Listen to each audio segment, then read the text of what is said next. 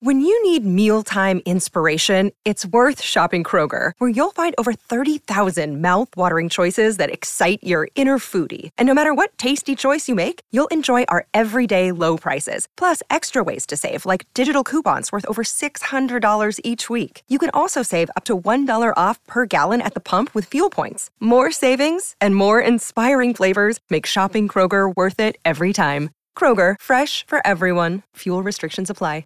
Another day is here, and you're ready for it. What to wear? Check. Breakfast, lunch, and dinner? Check.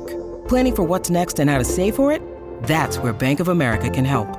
For your financial to-dos, Bank of America has experts ready to help get you closer to your goals. Get started at one of our local financial centers or 24/7 in our mobile banking app. Find a location near you at bankofamerica.com/talktous. What would you like the power to do? Mobile banking requires downloading the app and is only available for select devices. Message and data rates may apply. Bank of America N.A., member FDIC.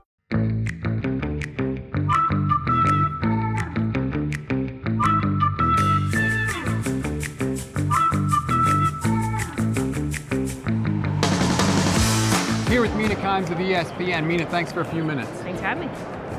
One of the most encouraging things that I saw this week was what you tweeted about the 49ers outside zone and how the Chiefs have had trouble defending the outside zone run. Yeah. Please just tell me and tell everybody that Kyle's going to spam zone run to the outside and it's going to work and it's going to just be a nice, easy time for the 49ers. I would be very surprised if Kyle doesn't lean into the run game for a litany of reasons. I think what we've seen from the offense so far in the playoffs, sort of the inconsistent starts from Brock Purdy, obviously excellent finishes, don't get mad at me, Niners fans.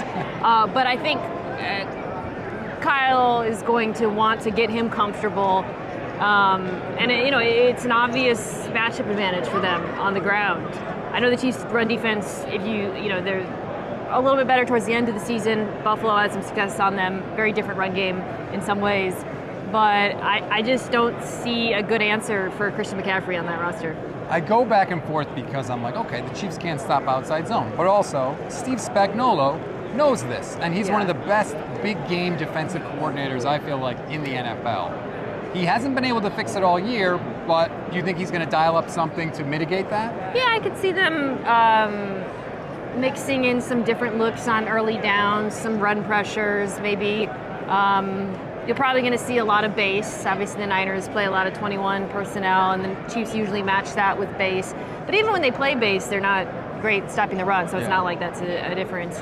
But there's not really like an obvious personnel answer to that question. I think you have to, if you're a Chiefs, you have to really try to rattle Purdy whenever you get him into a passing situation early on, and I think that's where Spags will really shine. Is with the pressures.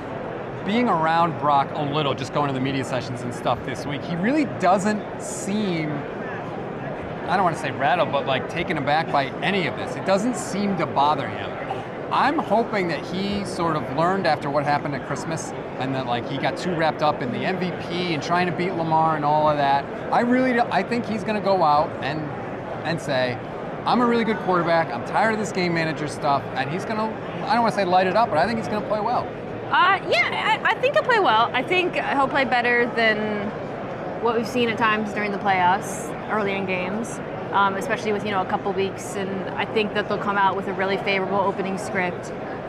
I will say, though, I think the Chiefs' pass defense is challenging. The run defense, not so much, but the pass defense is challenging. Could be a few shaky moments early on, but again, I really don't think this is about Brock Purdy. I think it's much more about Christian McCaffrey. And when you look at this, go back and watch the 2019 Super Bowl, think about these teams and how they match up. That Niners offense was good. Obviously not as good as they were this year. The defense was better than the defense is now, I think.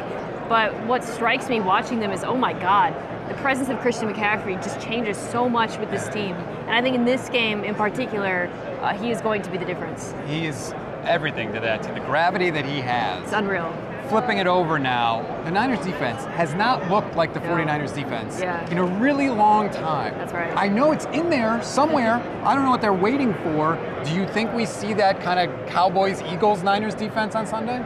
I don't know. I think pass defense, yes, but the run defense, obviously, on the flip side, has not been good for San Francisco either. I think the Niners rushing attack is much better and more multiple than the Chiefs' rushing attack. So, that you have an advantage in that regard. But I think with San Francisco and the defense, like it's not a scheme thing. I mean, the scheme is pretty similar to what we've seen in recent years. There's just some personnel holes. And then there are, like when you see things like some of the missed tackles and some of that is just execution. Yeah. So, I think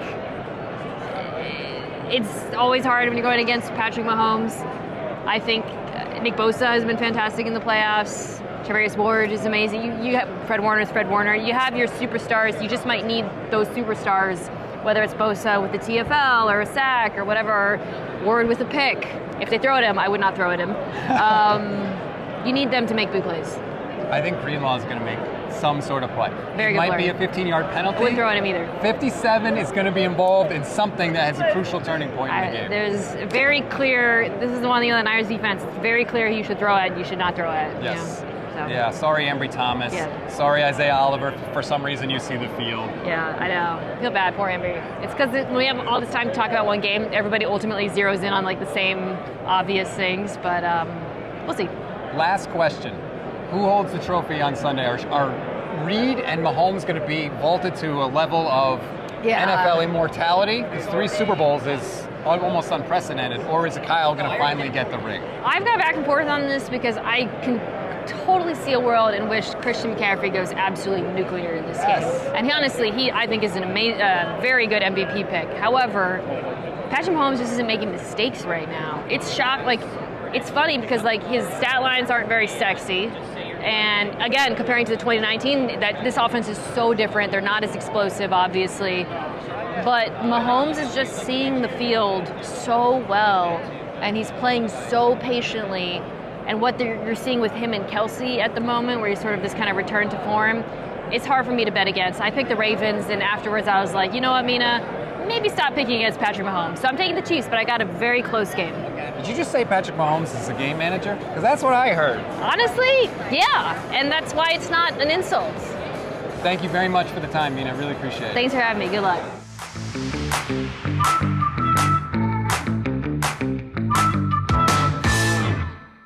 This has been a Gold Standard Podcast Network production, part of the Fans First Sports Network.